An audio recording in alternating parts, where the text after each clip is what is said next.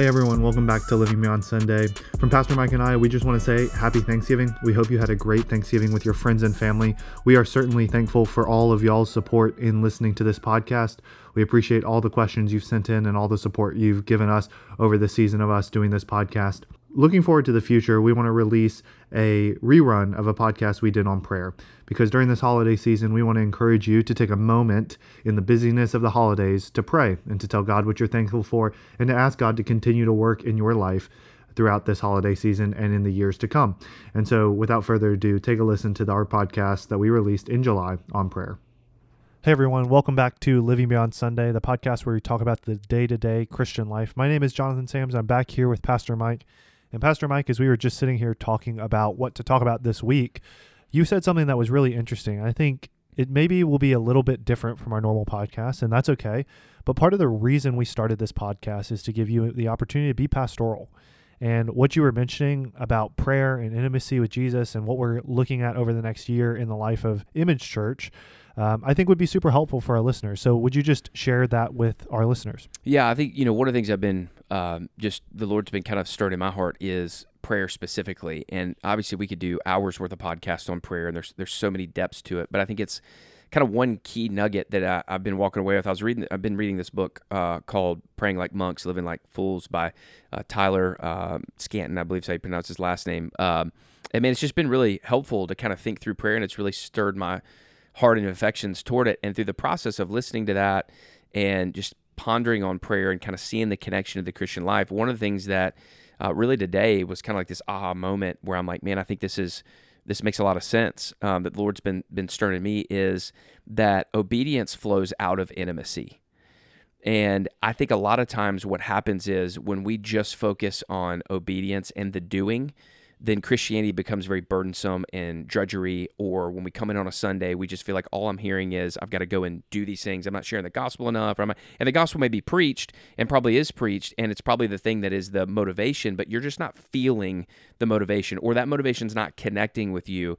And I think what happens is you hear that and you walk away with fixing your eyes on what you need to go and do versus looking at who you need to be with first. And the call of the Christian life is to be with Jesus before you go and do things for Jesus, or in light of Jesus, if you will. And it's really been kind of, again, stirring in me this idea of like obedience flowing out of intimacy, that when you have an intimate relationship with Jesus, the natural overflow is obedience.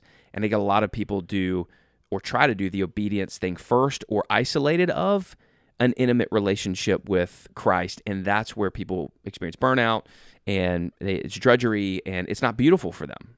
Yeah. What do you have any questions to help diagnose if a listener is feeling a burden and is pursuing obedience before intimacy? How would you go about instructing someone to diagnose where they're at in that? Yeah, this leads kind of the back into this, that I think one of the primary ways that we experience intimacy is through prayer. And another thing I've just been thinking about is, a lot of times when intimacy in a marriage relationship struggles, it's because of why? It's a gap in communication, and there's no connection. Communication leads to connection. Connection fuels healthy intimacy. Another podcast for another day, but the principle stands true.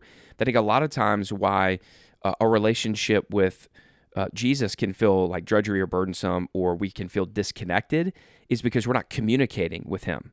And I think there's this element of prayer that really connects us with and draws us deeper into this relationship with Jesus, that then overflows into obedience. And so I would say, to answer your question, a couple of things to look at. Number one, how's your prayer life? Do you spend time praying? And man, this is where I've been so convicted as I ask myself that same question. Because so often we feel like, and I was actually praying this morning, I was telling the Lord, I was like, why does it feel like prayer is a waste of time? Help me see that prayer is beautiful. Help me see that prayer is powerful. Help me see that prayer draws me in my relationship with you. And so even asking for God to help me see that, and asking for the power to be able to pray. And then secondly, I would say like time in the Word. How is your time in the Word? How is your time with Jesus in His Word? And again, we've done a podcast on this, so I'm not going to be exhaustive. That doesn't mean sitting down for an hour. It means how often are you meditating on the words of Christ and really thinking, allowing those things to saturate your soul? Because I really do think if we could get to a place where we have an intimate relationship with Jesus, obedience would be the natural overflow of that. Yeah. So how can we gauge though if we're at a place where we do have an intimate relationship, right? Like if you're because I think that do you agree that there's still some times where you could have an intimate relationship and you hear do or you naturally go towards the obedience factor, and it's not that you don't have that relationship, maybe you're just not, you've got them in wrong order. Yeah, I think what happens a lot of times when we hear the do, especially I take this in the context of a gospel-centered sermon that is compelling you towards something. So I want to make sure we frame that context. And you walk away with, man, I just feel like I'm not doing enough. I think a couple of things. Number one, you may have a gap in how you think God views you. That's one. I think two, you have a gap in how beautiful the gospel is and who you've been called to be, who your identity is. When you look at Paul, anytime he gives imperatives or instructions on things that need to happen within the local church or the call of a Christian life, it's always deeply rooted in the things of Christ and it overflowing. It's a reminder of the Spirit. It's a reminder of what Christ has done and all these kind of elements. And so I think we've got to be mindful and we've got to ask the question, why do I feel this way? So if you feel a sense of do, or that's what you're walking away with, I think the question you've got to ask yourself is why? Why is it? Do you feel guilty before God? Here's the other thing, is there actually a gap in your life that the gospel exposed and it's actually making you uncomfortable? And so the cop-out is, I feel like I'm being told to do something. Yeah, that's good. I think those are all questions that take a lot of reflection. And so my encouragement to those listening would be to do the hard work of reflection. I think that it can be hard in our culture to slow down enough to reflect. I mean, that's convicting for me. You had talked about being convicted on feeling like prayer is a waste of time. I feel like the heart of that as well is like, it's hard in our busy culture to slow down. And I know reflecting takes some amount of slowing down. Prayer takes some amount of slowing down. So Right. I want to encourage you listening to try to do the hard work of slowing down and being reflective. I know I am, I know Pastor Mike is, and so we want to make sure that that is something that you are open to doing. What other advice would you give on the topic of just prayer in general to be able to have that communication, right? Because I think, at least I know when I, still to this day to a certain extent, sometimes you sit down to pray and you just don't really know what to say. Like there's stuff you want to ask for, but you're like, like, do I really need to ask for that? And there's other stuff that's going on, but it just doesn't, the words don't really come. So what would you give as advice on how should we pray? Yeah, I'll take a page literally out of Tyler's book that I referenced earlier. And he says, and there's a whole chapter on this, pray as you can. Pray as you can. And it was very freeing to hear that, to go, man, I think some people need to hear that and need to know that. That right now in this moment, pray as you can. And for some people, that's I'm going to pray for an hour. For some people, that's I'm going to do a quick cry to the Lord. For some people, that's a petition. For some people, it's a small ask. Also, having a better view of who God is, that He genuinely cares about everyday life and even the small things. And Tyler gives an example of like his mother-in-law. They were in the parking lot, and she was like, "Dear God, help me to find a parking spot."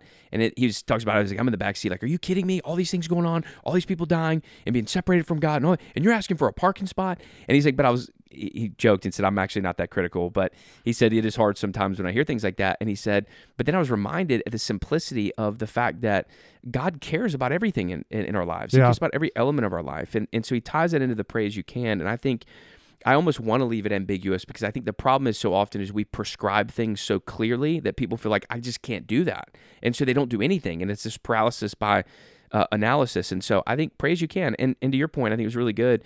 Take time to reflect. I think it's in those moments of reflection that you find out like what's at the heart, what's at the core. Why is it that, man, I feel certain things in certain ways, and then you're able to go back to the truth of the gospel, and we can never get past the beauty of what we've been saved from, who we've been saved to, and the implications it has in our life. I don't ever want people to feel like the Christian life is burdensome or drudgery. It's so beautiful. And I think until we see how beautiful it is, which is, again, saturating and sitting in the goodness of the gospel, we'll never be compelled to do anything in response to it. Yeah, that's good. I would add one more thing to your list, and that is, I think maybe it's a pride thing in America, but I think we should once again encourage, and I would encourage the listeners to go find someone who prays a lot and ask them to pray with you. Yeah. And somebody has a solid prayer life, or even just bringing it to your community. Say, man, I'm struggling with prayer. Yeah. Like help me through this. Help me think through this. Like, let's be honest and open. I mean, I think everybody could say, I think there's very few people that are like, man, I crush it in my prayer life. Right. I think we could always pray more. And the thing we say is like, I don't have time to pray. And I think the question is like, do you really have time not to pray? Like, I think we got to reframe that. Like, that's good. We really need to pray. Like if prayer really is as powerful as Scripture shows it, and as Jesus shapes it out to be. If I mean, again, I said this a couple weeks ago. If anybody had an excuse to not pray, it's Jesus. He could have been like, yeah, it's not the best steward of my time to spend time praying, and yet he spends a ton of his time praying. Yeah. So we need to take from that. Yeah, and I think it even leaks out into, I'm guilty of this, and I think church culture is guilty of it. Church culture is guilty of this. Like, you hear at Image, like when we come out of the sermon, right, we typically say there's 3 ways to respond. You can sing with the worship team, you can give, or you can come pray, and we have like our pastors forward to be able to receive people and pray for them. And I think, I'm guilty of this mindset. I think a lot of people view that as like, oh, like, it's only if something's really bad. Yeah, if I'm in big trouble. Like big trouble, But I think we should encourage a church culture that says, no, like, if I'm worried about X, like, I'm going to go, whether it's in that moment or just grabbing someone after church, like, I'm going to ask someone to pray for me. I think we're often, and I'm guilty of this as well, often quick to ask for worldly advice, not as quick to ask for prayer. And so I think that's another thing that, like, even I'm convicted in this conversation to try to reorient myself around. Yeah, I'll close with this too. I think this is a really good verse to meditate on. This is kind of the verse that I feel like the Lord specifically has for me over the next year. But it talks about the righteous, and it's Psalm 112, and it says, he will not fear bad news. His heart is confident, trusting in the Lord. His heart is assured he will not fear. In the end, he will look in triumph on his foes. And I think there's this beauty in verse 6. It even says he will not be shaken. The righteous one will be remembered forever.